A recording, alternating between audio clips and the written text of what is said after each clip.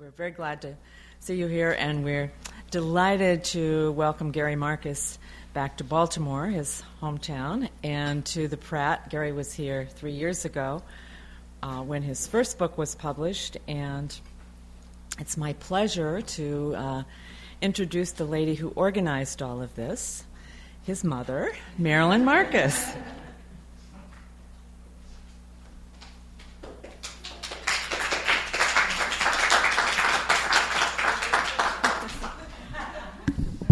Unaccustomed as I am to public speaking, I am pleased, proud, and honored to introduce my son, Gary Marcus, today to talk about his new book, Kludge, The Haphazard Construction of the Human Mind. I'd like to introduce his dad, Phil Marcus, in the back, photographer, among other talents. Gary is a native son, born right here in Baltimore at Johns Hopkins Hospital, and educated in the public schools in the city. He attended Barclay Elementary School, Roland Park Middle School, and Baltimore City College High School.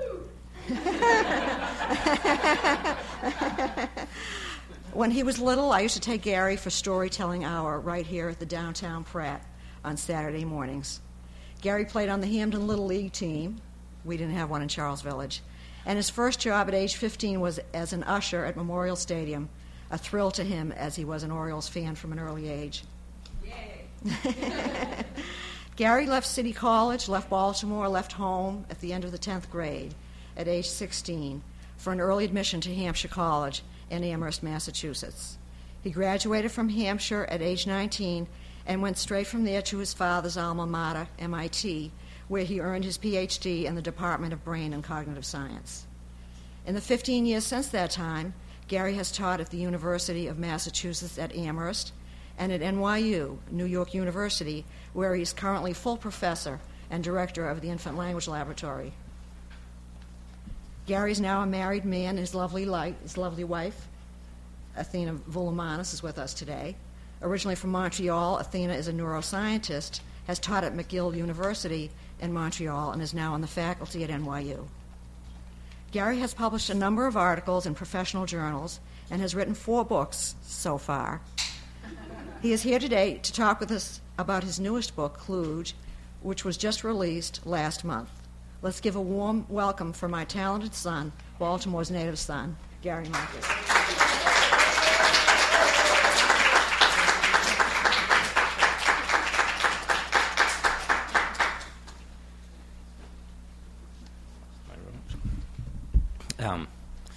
That's sort of hard to top.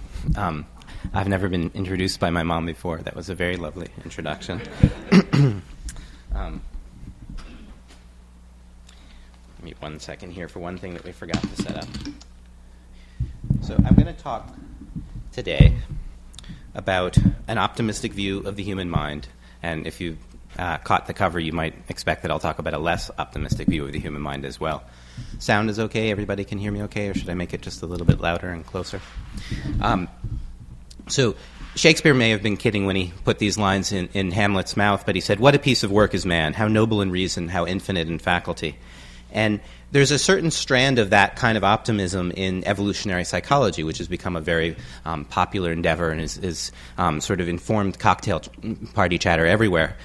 So you see a version of this in a book that was written by my graduate school advisor, Steven Pinker, called How the Mind Works. And the way the book starts is it talks about the parts of the mind that allow us to see, and he says that they are indeed well engineered, which I think is an undeniable fact. So you can compare human beings to robots, and human beings have much better vision than robots do. We're much better at seeing what's out there in the world and making sense of what we see out there.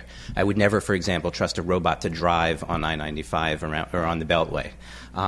Robots just don't have the same ability to quickly identify objects in sort of busy scenes and so forth. So our visual systems are quite spectacular. They're also very sensitive to light, so we can see in a very dark room, and if you try to take a picture with a camera in a dark room, you get a lot of shake and so forth. So our visual systems are really quite well engineered.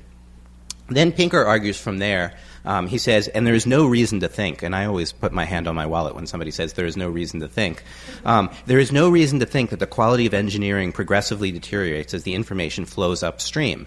So the idea is if our visual systems are evolved to be very effective, then maybe the rest of our brains are too. And of course I'm going to challenge that later. But before I challenge it, I want to show you that Pinker's not alone in these views. Noam Chomsky has said the same thing in recent years about language. He said language appears to be surprisingly perfect, coming close to what some super engineer would construct given the conditions that the language faculty must satisfy. So Pinker and Chomsky are sort of two of the biggest people in my field, and they've both been arguing for different reasons that we might expect some kind of perfection. Chomsky is arguing for this largely on mathematical grounds or elegance grounds. So Chomsky has in mind physics within grand unified theories of physics that people have been trying to make in recent years, reducing everything to some kind of simple and elegant solution. Pinker is thinking more about evolution, which I'll return to. And you see this also in the technical literature. I won't bore you with the papers that I have to put up with, but for example, one very influential paper said many of the major characteristics of human cognition can be explained as an optimal response. Another one said that human behavior is close to that predicted by Bayesian decision theory. And if you read like The Economist or something like that, you start to see this term popping up in the last few years, Bayesian decision theory. And basically what it suggests is that we would be able to make our decisions in an optimal kind of fashion. And it is certainly the case that some of the decisions that we make are very careful, might arguably be optimal, but it's not the case that all of our decisions are optimal. I'm actually going to skip this one. I'll come back to the other one. It's pretty obvious that some of the decisions that we make we come to regret later, or we come to regret that other people made them in the first place, perhaps. And it's not just the president, right? It's the president's reasoning processes are perhaps not beyond reproach, but then again, nor are many of the voters. So there are many things about the human mind that seem a little suspect. As Bertrand Russell put it, it's been said that man is a rational animal. All my life I've been searching for evidence to support this. So you sort of see the boundaries of the two views. I'm going to go back a slide. The optimistic view comes from, I think, a faith in evolution. And of course, it's a funny sentence to say faith in evolution, since evolution is supposed to be a scientific account and not faith. But the argument that is made in the evolutionary psychology literature, and that's often assumed there, is because evolution does what's called hill climbing, and I'll explain that in a minute, it tends to choose the best of the designs that are available, and because there's so much time for evolution, hundreds of millions of years, you eventually expect that evolution will cause what it says here, the accumulation of superlatively well-engineered functional designs. And if you read about evolutionary psychology in Time magazine or something like that, if you read a sort of general public version of it, that's I think the assumption that's always behind there. You get some explanation. You say, why is it that why are males promiscuous and females more choosy? Well, it must have been optimal for our ancestors to balance things in that way, and that's why this kind of thing evolved. So it's a common assumption in the evolutionary psychology literature that humans have evolved to be optimal. So you've already seen some of the counter evidence. So the question is, what gives? How do we reconcile this idea that evolution is optimal and efficient and so forth with the manifest clumsiness of the human mind? If evolution does such a good job, why is it that people can vote for that guy on the left? The first problem, I think, with this optimistic view is that it's confusing two things in evolution, some things that are very old and some things that are very recent. So the visual system, it's not just humans that have vision, obviously. Just about all animals have some kind of visual system. And vision has a very long evolutionary history. Vision has been around for hundreds of millions of years. So you don't just find it in humans, you don't just find it in apes, but you find it in just about any animal that you might look at. So evolution has had a long time to debug the systems of vision. But if you look at, say, language, our ability to do abstract reasoning or formal logic or figure out how to vote, well, obviously we're the only species that does any of that. We're the only species that votes. We're the only species that takes SAT tests. We're the only species that talks like this, and the only species that sits around on a nice Saturday afternoon and tries to learn something about itself. So all that kind of stuff, that's only been around for something like 100,000 years. So compared to the eye, which is 100 million years, 100,000 years in evolutionary time is sort of chump change. It's not a lot of time to iron out all the bugs in the system. So that's the first problem, I think, with the argument that says because vision is well organized, we should expect the rest of the mind to be well organized. The second is it just represents whoops, that's not where that slide's supposed to be. The second is that evolution as hill climbing, this common metaphor, is a little bit oversimplified. So let me first tell you the common metaphor. You may have heard it before. there's a book by Richard Dawkins called Climbing Mount Improbable that I think captures this metaphor. The idea is that at any given point in time in evolution, you're somewhere on some mountain, let's say you're right here, and some random stuff happens. And if the random stuff is beneficial to your species, then your species as a whole inches its way further up. If that stuff is not beneficial, then nothing changes. The offspring that were less efficient, they don't survive, survival of the fittest, and they disappear. And so over time, by just gradually making small steps, never going backwards, only going forwards or staying where you are, you can imagine that over time, if evolution sort of worked in this hill-climbing way, that you might imagine that it would produce very good results. And there is something to this metaphor, and there are aspects of our minds that are quite well evolved. So going back to the visual system, we can detect a single photon of light in a darkened room, which is as good as it could possibly get. So when it comes to how sensitive your eye is to light, we're at the top of the mountain. We've gotten to the top of the mountain there. But on the other hand, if you look carefully at biology, you see that only some aspects are that good. There are other aspects that are perfectly silly. So if you look at the very same eye, the retina of our eyes is installed backwards. So we have all these wires going through the front, which leads to a blind spot in our eyes. And this is not a good design. There's no reason for it. So that's not completely at the top of the mountain. We're sort of in top of the mountain in one respect, but not another. So the general problem with the metaphor is that it assumes that everything looks like Mount Fuji, that there's this nice, smooth surface that you could just sort of hike along and eventually you'll get to the top just by always taking these small steps. But the reality is that mountains don't always look like Mount Fuji. Sometimes they look like this, the Himalayas, where they're very jagged. And so if you have a system that is blind, and evolution is a blind system, and it's always taking small steps, it's easy for it to stay in one particular place and for there to be a much higher peak off in the distance that evolution is simply unaware of. So the idea that evolution should make things optimal or superlatively well designed is really a misconception. It can do that depending on which of the many peaks in the mountain range it's on, but it can also screw up and lead to things that are sort of on some mountain that's tall but not nearly as tall as you could get. And so there are lots of things about the human mind and the human body that I think are not particularly well organized or well structured. My favorite example of this, my sort of poster child, is the human spine, which works. It gets the job done. It allows us to be upright. It frees up our hands. But it doesn't necessarily do it in the best way possible. Probably most people in this room are old enough to have experienced back pain. And the human spine could have, I think, been better. We could have, for example, used, instead of a single column, we could have used 4 columns with shock absorbers, sort of like in a car, and we'd be able to go over bumps, and things could have been a lot more comfortable. But evolution just couldn't foresee that that's another possibility. So the human spine is a good example of a word called kludge, which is the title of the book I learned from my father, who's sitting over there in the corner. The word kludge, it's a clumsy or inelegant solution to a problem. It gets the job done, but it's not what you would do if you had any sense and had time to plan things in advance and so forth. And I think you can think of the human spine as a kludge. It gets the job done, but it's not what you'd like. Here's another favorite example of mine. This was I found on the web last summer. Graduate student bolts air conditioner onto car to beat Texas heat. So it works. The guy, instead of having the car air conditioning fixed, takes the air conditioner out of his apartment, sticks it on top of the car, uses a blowtorch, and so that's what a kludge is. The argument of the book is that the human mind might in some ways be like a kludge, not just the human spine, which I think everybody would agree is a kludge, but also the human mind. It's clumsy, it's inelegant, it's sort of like this, gets the job done, but maybe not the ideal way. There's a famous story about Apollo 13 where they made a substitute air filter using socks and duct tape and so forth. That's another famous kludge. You may have seen the movie Apollo 13. And Rube Goldberg is probably what people in an older generation would think. In the younger generation, they all think of MacGyver and things like the tennis shoes that he made out of floor mats from a car and duct tape. And then this is my favorite slide. I won't be able to explain it for the podcast crew. But in any case, one can always say, I've got some materials available. I'm MacGyver, and what do I do? Okay.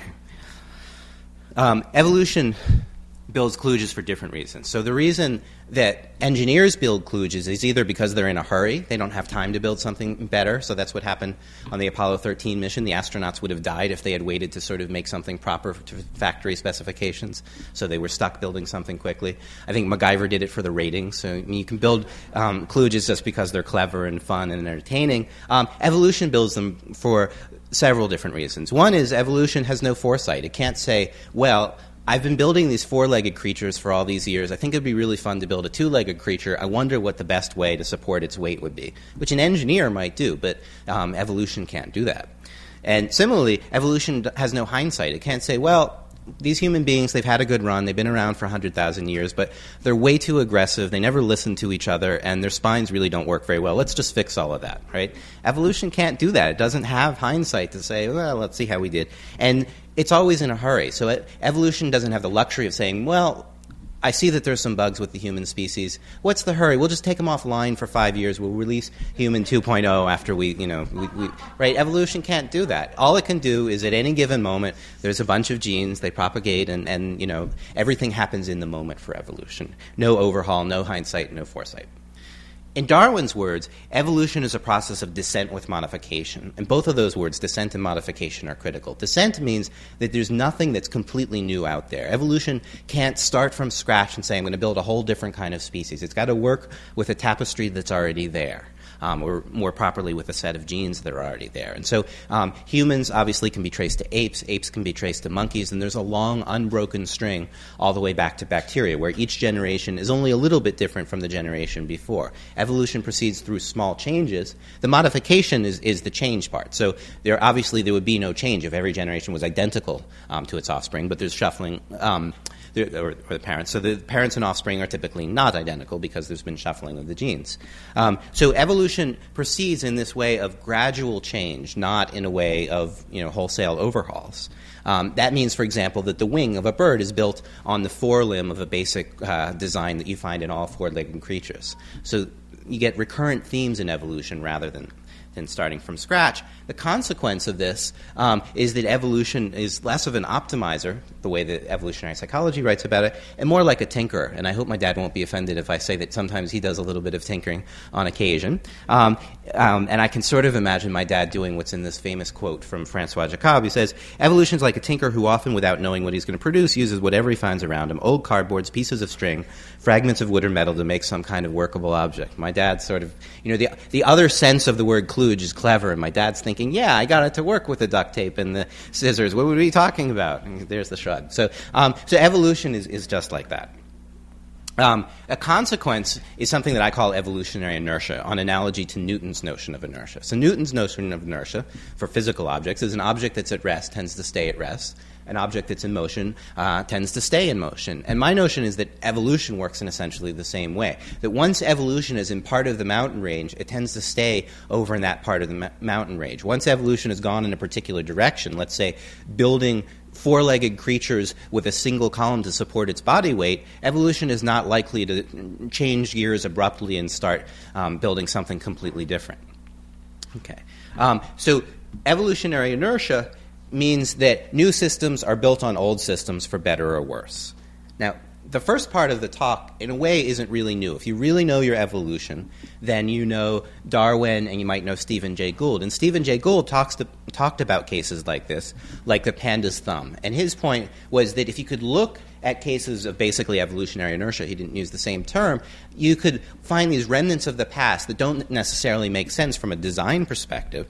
They're useless, they're odd, they're peculiar, incongruous. He said these are the signs of history. He said let's pay special attention to things like the panda's thumb, where it's not really designed the way it's supposed to be, or the way, well, not supposed to be, the way that it ought to be, but it just comes out in this particular way as a result of evolutionary inertia. But somehow this idea has not really made it over to psychology. So when you read these explanations, some people call them just so stories, when you read these explanations of evolution, you say this thing is true because it was useful for our ancestors to do such and such. Nobody's really ever paying attention to the things that we were descended from what kinds of modifications might have been possible.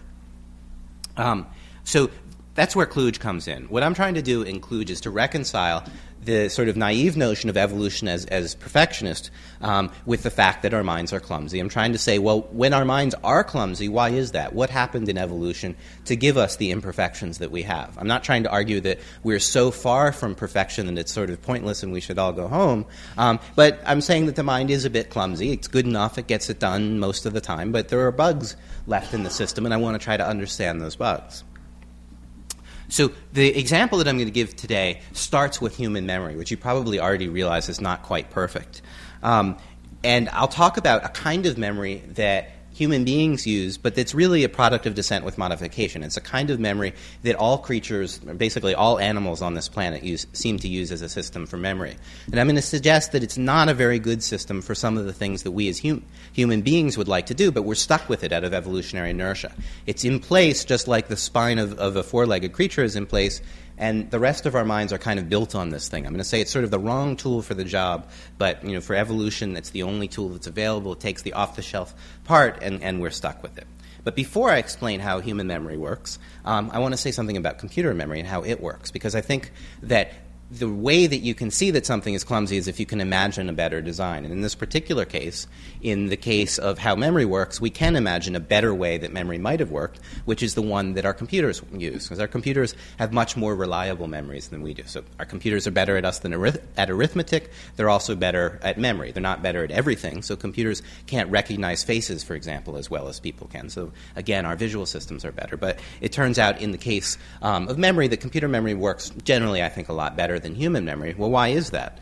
The main thing has to do with the organization of computer memory. In computer memory, everything that you store in the computer goes in a particular location. There's a map that says this thing is going to go in the first location, this one's going to go in the second, the third, and so forth. So any particular piece of information, if you want it, you can just say, well, I want the thing that's in the 117th location within the computer. Which is a very nice system. It's sort of like safe deposit boxes. If you have safe deposit box number 117, the expectation is if you put in, I don't know, some old photographs and some banknotes, and you come back 25 years later, the same thing will be in that safe deposit box as you put before. And computers are basically built on that idea, that the programmer can deposit some piece of information, get it out later, knowing exactly the spot where it is. So that means, for example, that if you program a phone number and address in your cell phone, it stays there forever. So last night we visited sort of my intellectual grandmother. I had visited her house 3 years before. I typed in the address in my cell phone. It was there. We used it. We found our way there. This obviously contrasts with human memory. So our memory is a whole lot less reliable. We can't reliably hear a phone number once and get it. So I get a phone call on my cell phone, and somebody says, call me back at 623-4168. And by the way, it's in area code 917. And by the time I get to the area code, I've lost it, right? Unless I have a piece of paper to write it down. I can forget about it. And then I'm wondering, what is the code to press the thing so I can hear the voicemail again? So our memory is obviously not as reliable as computer memory. We need to hear things many times to learn them. At Roland Park, I took a class with Joe Lynch, and he was fond of a class in Latin. He was fond of saying 3 times for the normal mind. The point being that we couldn't learn something in a single trial. The reality being that was probably optimistic. Most of the things, three times would be lucky. Okay. So sometimes some of the most basic things elude our grasp. And here a couple of sort of common examples and a less common example of greater significance. The first one, actually I'll go to the second. Where do I park my car?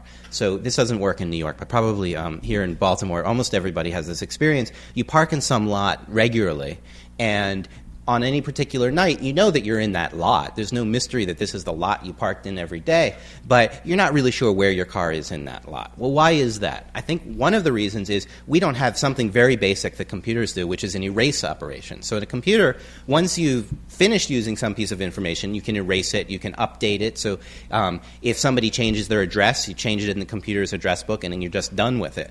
We keep these memories. So we still remember where we parked last week, even though it's the most irrelevant piece of information in the entire universe. Like, where you parked last week has no significance now, right? Because your car is no longer there, but you remember where you parked last Friday or last Thursday. Not very well, but when you ask your brain, you say, where did I park? It sort of just says, well, places that I've parked recently. And so you get confused between the 7 different places that you parked in the lot that you park in every day. This is not an ideal system, I think. It goes without saying. The same thing happens with your keys. It's the same kind of interference. You put your keys regularly in one place, but like if you're like me and you're on the road, I've been on the road for 2 weeks, and so I'm in a different hotel every day. I don't have a place, in that hotel to put my keys, and that means, every day I have to allocate 5 minutes to find the keys. A more serious, if bittersweet example is the same thing happens for pilots or parachutists or anybody who's got to do something regularly, and it's important that they remember it. So pilots have to use checklists because they can forget, did I pull up the landing gear this time, right? They know they've generally pulled it up. And that's what our memories are good at. It's good at saying, 80% of the time I've done this, or 90% of the time. But that's not good enough, obviously, for flying a plane. That's why a pilot has to use a checklist. And so I actually went and got this statistic. 6% of all skydiving fatalities can be traced to divers forgetting to pull the cord. That's not first-time skydivers, right? First-time skydivers, that's all they're thinking about. Am I going to pull the cord? Am I going to pull the cord? I'm not even sure they enjoy the flight, or they always tell you that they did. But after you've done it 6 or 7 times, it's possible to get confused between the event this time and the event last time.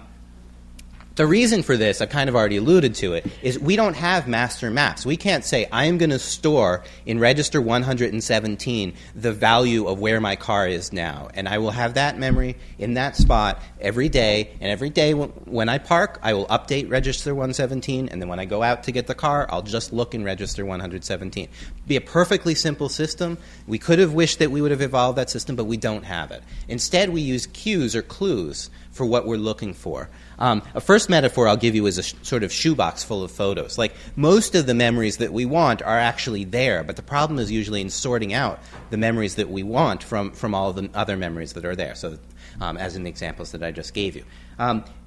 Since we don't know where everything is, I think, again, I want to change a slide here. But since we don't know what's in there, all we can do, I've already told you, I guess, that this is found in every species. I'll emphasize that again in a moment. Since we don't know where things are, what we have to do is to use clues for things. And so you might imagine, for example, that when April and I were in school in 9th grade social studies, we probably had to memorize a list of American presidents, like in order or something like that. And so I should be able to ask anybody who had a similar kind of education, who was the 16th American president? And of course, this would be, again, trivial for a machine to learn. Right? You can store any table in a computer anytime. So one person can steal this information from Wikipedia, upload it, and it will be there forevermore for anybody to use. But most people would sort of be rusty on this. Is that Gertrude Williams there?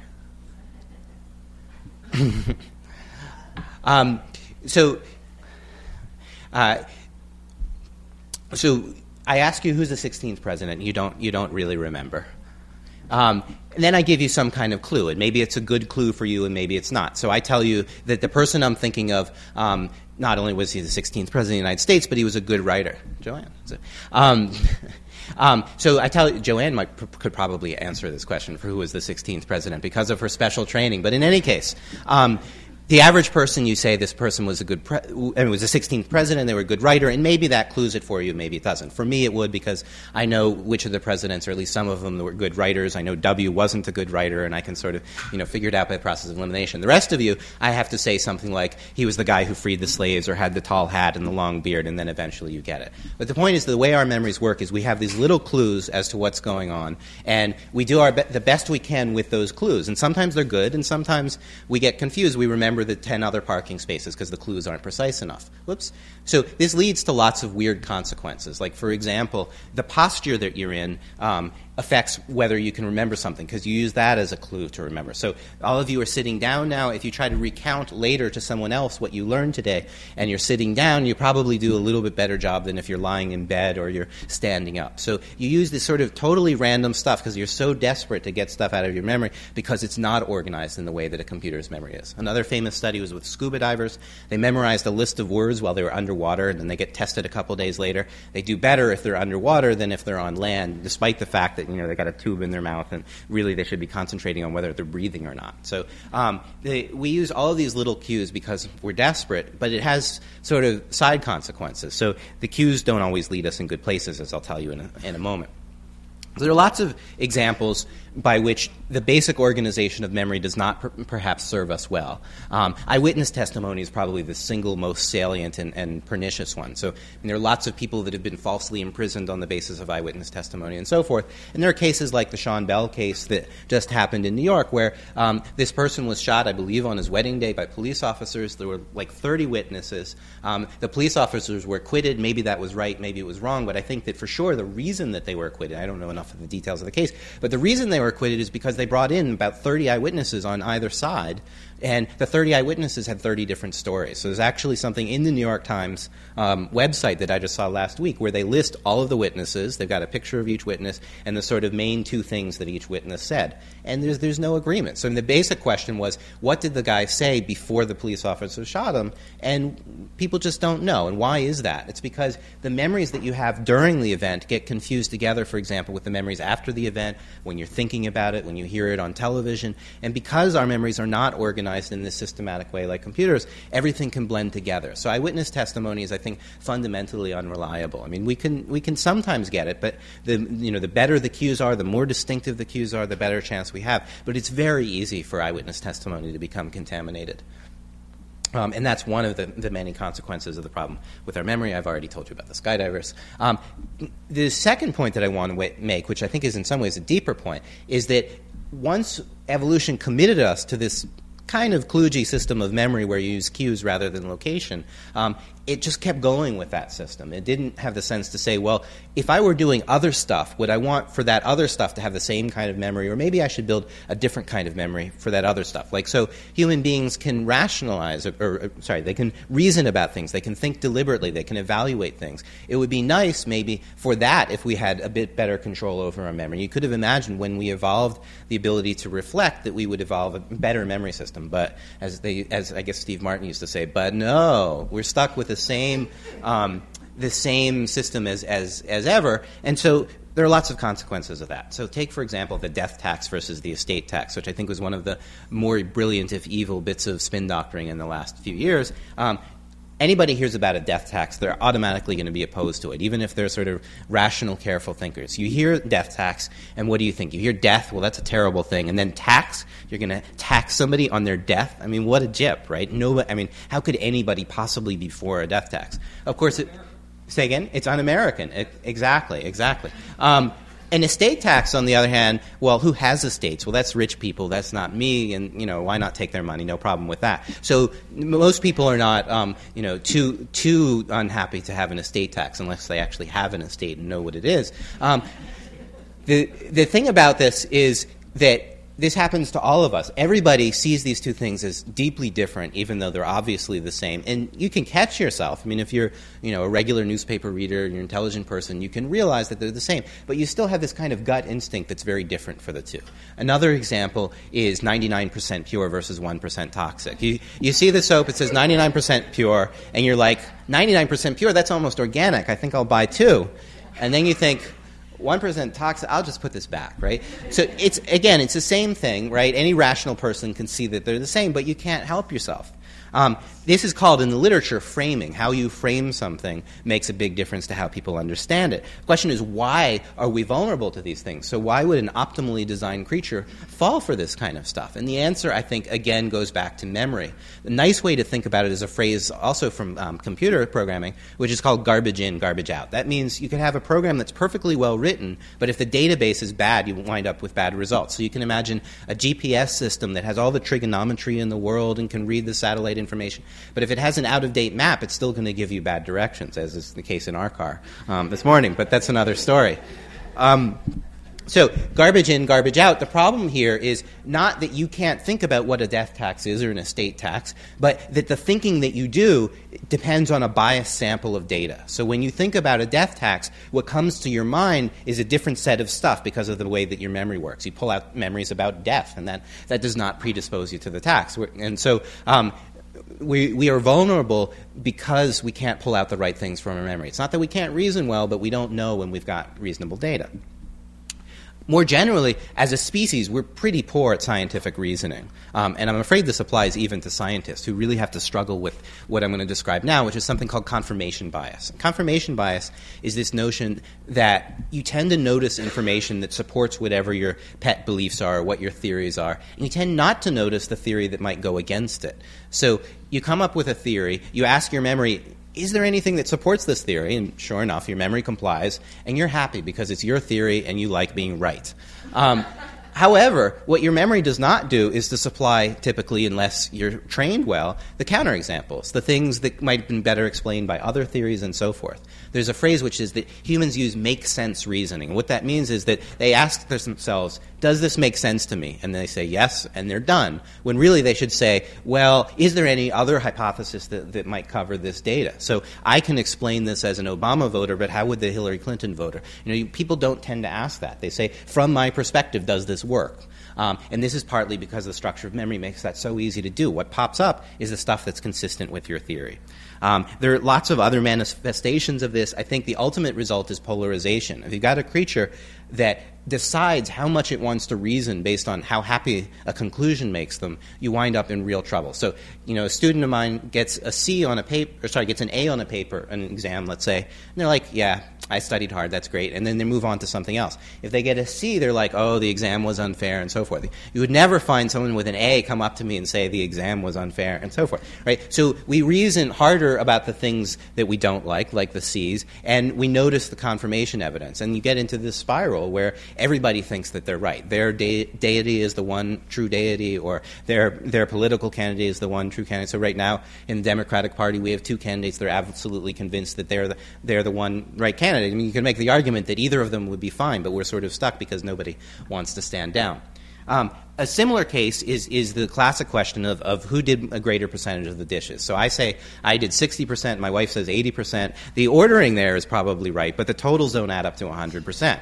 And they never do. You can ask any set of roommates who do this survey. Same thing with scientific papers. So I'll think that I did 80%, my graduate student will think they did 80%. And there's always going to be this kind of bickering in any collaborative endeavor. Why is that? Because people access the memories about what they did more easily than the memories about what other people did. And even worse, the brain isn't set up to compensate for that. So, you can sort of recognize this in the abstract, but in reality, you just remember your own cases. You don't remember what the other people do, and you forget to deal with it. We can try to correct for this and be more tolerant of the people that we live with, but it takes some effort.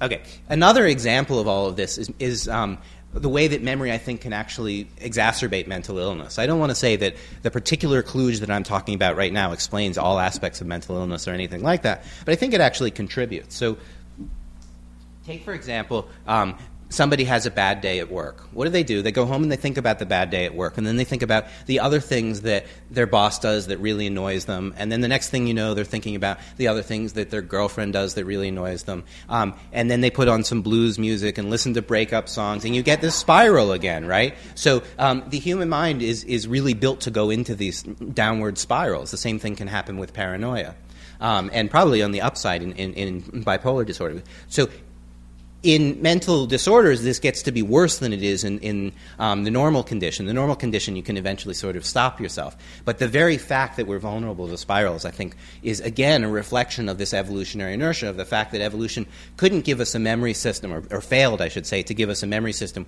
where you could search systematically and you could say, yeah, these things in the last 3 days, they really do suck, but if you look over the last 3 months, things are pretty good, right? We're just not built to do that. We're built to notice the last 3 things and spiral around them.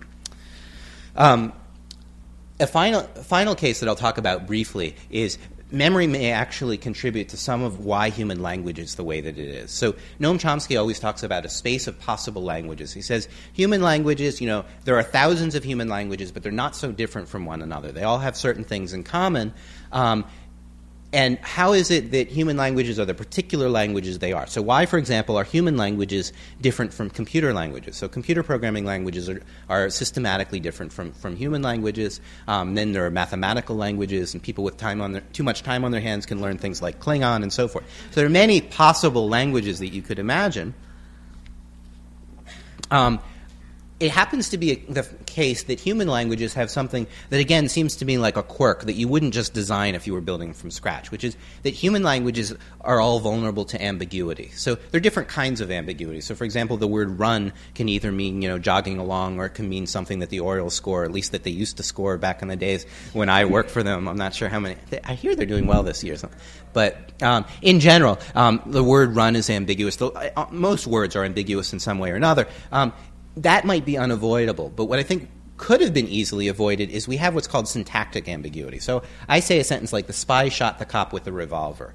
And you interpret it one way. Let's say that the revolver is the instrument with which the spy shot the cop. The spy had a choice. He could have used the revolver. He could have used the crossbow, and he decided to use the revolver. But it's also possible that it's the cop that had the revolver. There were two cops, one with the revolver and another with the nightstick, and he decided, I better get rid of the one with the revolver. I'll deal with the nightstick guy later. So that sentence is ambiguous. So is put the cup on the towel on the table, where it could either be that you're putting a cup on a towel that's already on the table or sort of the other way around. So language allows this. There's no reason in principle it should have to. Mathematics, for example, doesn't put up with this. So, you put parentheses. Parentheses 3 times 4, close parentheses, plus 2 is different from 3 times parentheses 4 plus 2. So, there's no principled reason why a language should have to put up with this particular problem. But all human languages have it.